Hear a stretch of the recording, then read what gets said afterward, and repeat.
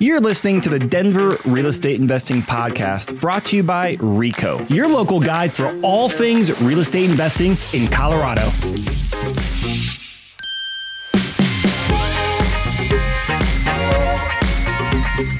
Hey, Colorado, Chris Lopez here, and today's podcast is a deal analysis with our strategic partners, Spearhead Commercial Capital. So we've been doing these now for the last 6 months. We've had tons of interest in general about commercial deal structuring, because we all know like commercial lending is very creative and you can pull many different levers in it. But especially now with interest rates doing what they're doing, which is going up, it's become a very different environment. But deals are still being done. Investors are still doing deals. But in this type of environment, lending has become even more important because different lenders, different banks have different programs. And William and Marcus with Spearhead are experts who have the connections, and investors bring them their property or their situation. You guys go out there and find the right solution. So today we're going to talk about an investor who had a lot of multifamily around Denver for decades and then started moving those properties into triple net properties. So some interesting deal structuring and to why the investor is doing it as well. So good morning, Marcus. Hello. And good morning, William. Hey, Chris. So Marcus, I know you ran lead on this deal. So give us the profile, if you could, of the investor here. They owned a bunch of multifamily for, I think you said, a couple decades, but kind of paint me the picture of their portfolio and kind of where they are in their investor journey. Yeah. So this is a couple who inherited some multifamily properties, let's call it 30 years ago. So closely held family assets. These guys were operating these properties in Littleton and the Inglewood area, and they saw a wave of appreciation like a lot of folks had, and they took advantage of a sale somewhere around 2015, 2016. They started selling these assets off. And then as a family, they decided they were looking for some more passive type of investments. And for them, they were intrigued by kind of getting a pretty well split portfolio of new triple net opportunities that look like retail and industrial. Those were the asset classes they were honed in on. So yeah, these guys have done really well. I'd say they have a $25 million valued portfolio right now. And we were taking a look at 3 of their 6 properties. Okay, 3 of their 6 triple net properties. That's right. And so it's pretty common. I mean, a lot of investors, if they own multifamily for decades like this, for them to start transitioning into triple net properties is a very common asset class because they go into more like wealth preservation and just a lot less headaches because it's triple net and they have a lot less responsibility. So they've been buying triple net the last 6, 7, 8 years. What were you helping with them on these 3 properties exactly? Yeah. So we received an introduction to this borrower about 18 months ago. They were playing the game that's pretty typical in the market where they had some prepayment penalties on their current loans. So their 3 current loans, they had prepayment penalties, but they also wanted to take advantage of the low interest rate market. Remember, this was still a low interest rate market when we were talking 18 months ago. So they were playing the game. There was an opportunity shortly after Christmas for them to kind of pull the trigger and secure a rate that would have had some rate savings for them and would have also been a good time for them to pay off their loan because they were in what was called a swap prepayment penalty. What is a swap prepayment penalty? Yeah, good question. So it is I guess it's a mechanism that's measured off of the treasuries and your loan amount. So rather than just a percentage of your loan being your set fee amount, like the typical 3% or 2% or 1% of the balance? Right. It adjusts with the interest rate environment. Okay. That's right. And weirdly enough, when the rates go up, your fees go down. And then when the rates go down, your fees go up. So I know generally the reason for that is because the lender then can re-loan that money at the market higher rate, right? Yes. That's right. So it kind of works like how just bonds work. Exactly. Okay. So they were playing that game, and unfortunately, no one really could have predicted the war that came up at the beginning of the year, and that just sent the interest rate environment into full shock mode. And these guys were kind of in a pigeonholed environment where their fixed rate scenario just wasn't what it was a couple months before. And then now we had to get really creative. Oh, so let's talk about this, because this is where I always find like the commercial world so fascinating, is you can get so much more creative on there, and there's just so many different types of structuring you can do. So he was looking to refinance and actually pull some cash out. Or like, what were his main goals with this? Because I know there was a couple things, if I recall. That's right. So the cash out was a heavy emphasis. These guys were W-2 employees at the time of this closing, but they were anticipating retirement. So they wanted to essentially fill their balance sheet with some liquidity. They were in a great equity position, so they had some wiggle room there. And then another priority was prepayment. They really wanted to avoid prepayment penalties. One reason, because of the swap agreement that they were just in and how that kind of compromised their plans. And really, they're planning to sell out their portfolio entirely over the coming years. So they really wanted to have some flexibility around prepayment. So to achieve that, we had talked about lots of different ways to do that. We could do a 3-year fixed rate loan that had no prepayment, but the interest rate was sky high at that time. We were going to be talking about a 5.5 interest rate. And this gentleman had been pro-forming 3.5 fixed interest rates. So quite a shock in the market and to his cash flow. So what we had looked at is doing an adjustable rate loan. There are risks with adjustable rate loans, of course, because those rates move more frequently and it can change your cash flow drastically. But you're talking like monthly or quarterly adjustable rates. That's right. Yeah. So their final agreement was a monthly agreement to adjust, which bargained down their rate quite a bit. It allowed for the no prepayment because usually when you take on an adjustable rate loan, there's no prepayments in those scenarios. So he got the interest rate that he wanted. Of course, that rate has adjusted up since this closing a couple months ago. But it is an idea of how you can get a lower interest rate in today's kind of crazy environment. So it would take quite a few rate adjustments for him to get to where the fixed rate would have been. So, to the point in the slide, 3.35% is that ship sailed, 9 to 12 months ago. Yep. And so, I mean, for that adjustable rate to go up to where a fixed rate would be, they're still coming out ahead. Okay. For sure. So even with continued interest rate increases, they're still going to be most likely better off? Yeah, the short rate environment hasn't moved as drastically, although it's still upward. Okay. So those are tracking, shorter term interest rates, right? Like it's not a prime based thing. It'd be more like a SOFR, like a 30-day SOFR, which used to be LIBOR. That's a whole different podcast of why it's SOFR now and not LIBOR. But those are just less volatile on the daily adjustment than say, a prime or a treasury rate, right? Everybody knows prime's going up and SOFR sort of tracks to that, but not as aggressively and as volatile as say a treasury would be. Okay. So I'm putting myself in your client's shoes and, thinking about his goals and debating between, hey, getting a fixed term and getting, adjustable rate mortgage.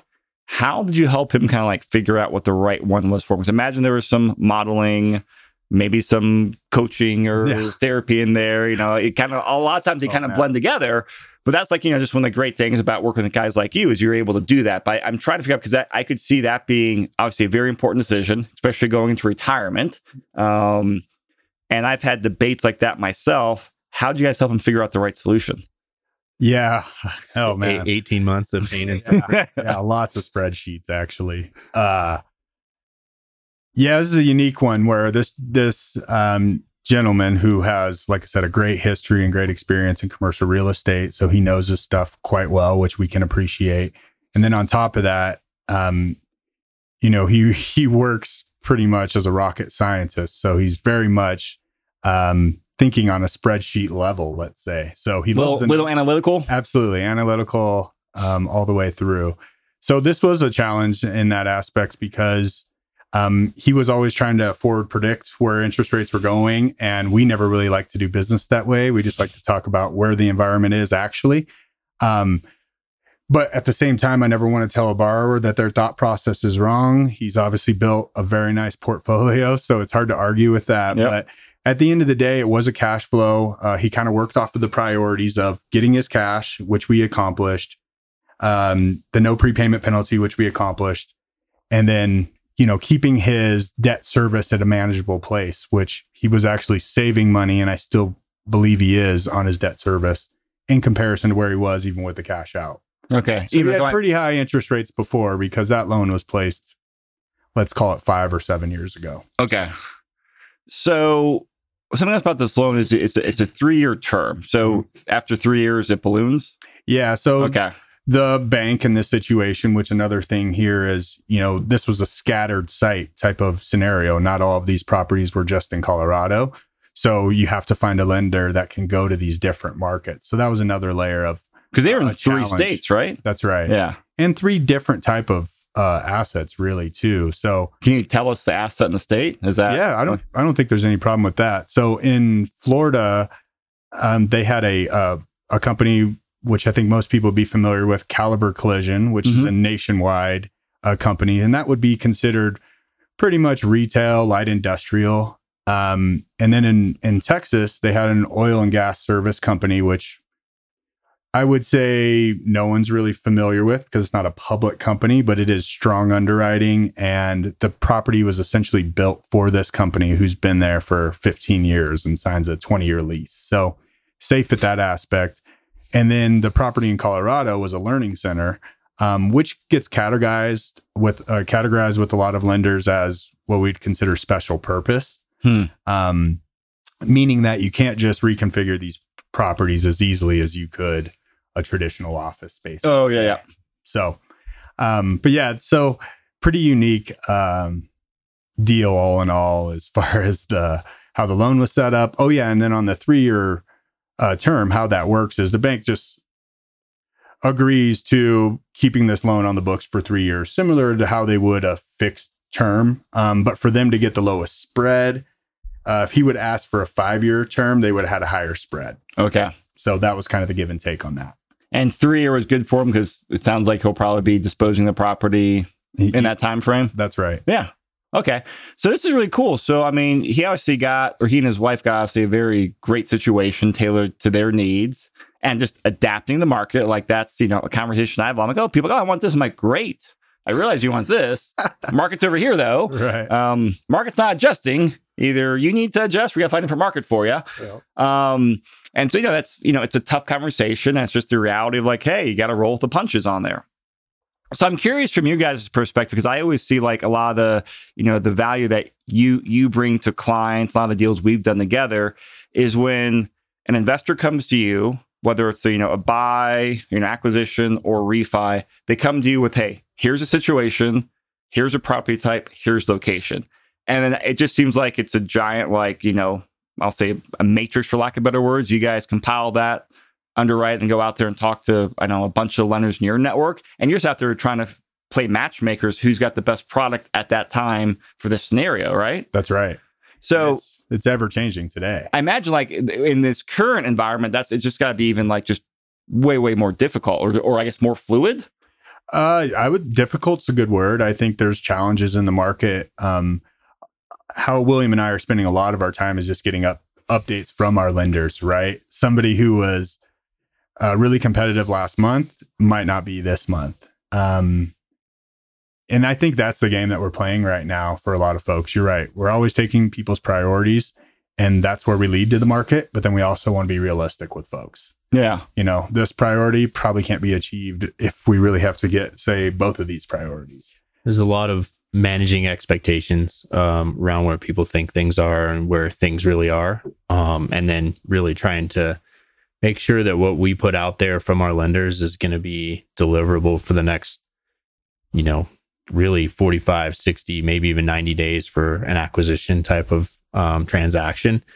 And, it's challenging because as rates go up, lenders are constantly afraid of putting something in the books today and then being underwater on that in 12 months time, just because of the trajectory of interest rates. So, there's a lot of that conversation going on. And I mean, do many of these lenders, as you're talking in the early stages, will they lock in the rate, or it's like, hey, here's that is today, but Fed meets in 3 weeks, so may change? I wouldn't say many. Yeah, not very many. I mean, if you not many do a rate lock. Exactly. Yeah, okay. I mean, and if they can, it's going to be kind of pricey because you'll pay a premium for that insurance policy, essentially, in most right? cases, for sure. Some lenders do just kind of honor term sheets that they put out there for a specific period of time. A lot of them used to do 90 days, and they've trimmed the fat. 90 days is a long time right now. Sure. So 60 days, I would say, is something that they'll commit to. But anything longer than that, and if it's a swap type of product like that, that's costing money on the front end. Okay. So kind of taking a step back from this deal, but just taking all your guys' knowledge and experience in doing deals like this, any just general tips or advice or things investors should keep in mind who are in a similar situation as to your clients here as they were transitioning from multifamily triple net? As part one, the question. Part two is just looking at some like refinance opportunities. Like, any additional advice you would like to tell investors out there? Because I know this is a fairly common situation. Yeah, I think the triple net stuff is a lot of fun to explore. Especially if you're not seeing the value in the different asset classes right now. This is kind of a predictable cash flow, which you can't say in a lot of asset classes, just how the lease is designed. So I think a good place to start is looking at some publicly traded companies that you can actually dig into their financials and see their quality of financials and ability to perform on their leases. Because what you're going to see is you might see a 20-year lease. Which is a beautiful thing if you just like to sit back and know what your predictable income is for the next 20 years, let's say, and they're responsible essentially for everything in your building. So that would be a fun place to start. And there's a lot of brokerage groups out there that just specialize in triple net. Yeah. And those are good groups to lean on as well, of course, as far as transaction brokers. Yeah, I mean, we've seen a lot of that. We've got a couple of clients right now that are transitioning out of multifamily, selling out of those at, compressed cap rates, right? 4.5, and then chasing yield on triple net, industrial retail type of assets. And they're getting in at, 6 to 7 caps. And those are just step up leases. To Marcus's point, can be 20 something years long. And you just can see where your exit or where you're building up to in terms of, cap rate and return. So I don't know. That's kind of a fun conversation for people to look at as it relates to their own portfolio. So, I mean, one of the things that I've look at, hey, 20-year lease is great, but if you got a fixed 3% of your increase, that's great when we're not at 8.6% inflation. And I have never underwritten for high inflation like that. And I've never really done it from like a long-term commercial lease because that's not my specialty. But I'm curious, is the inflation rate and looking at these long-term leases, which I think from the few I've seen, their annual increases are far below 8.5% a year in increase. Yep. Is that changing the way lenders are underwriting a 20-year lease or the way they're underwriting a property?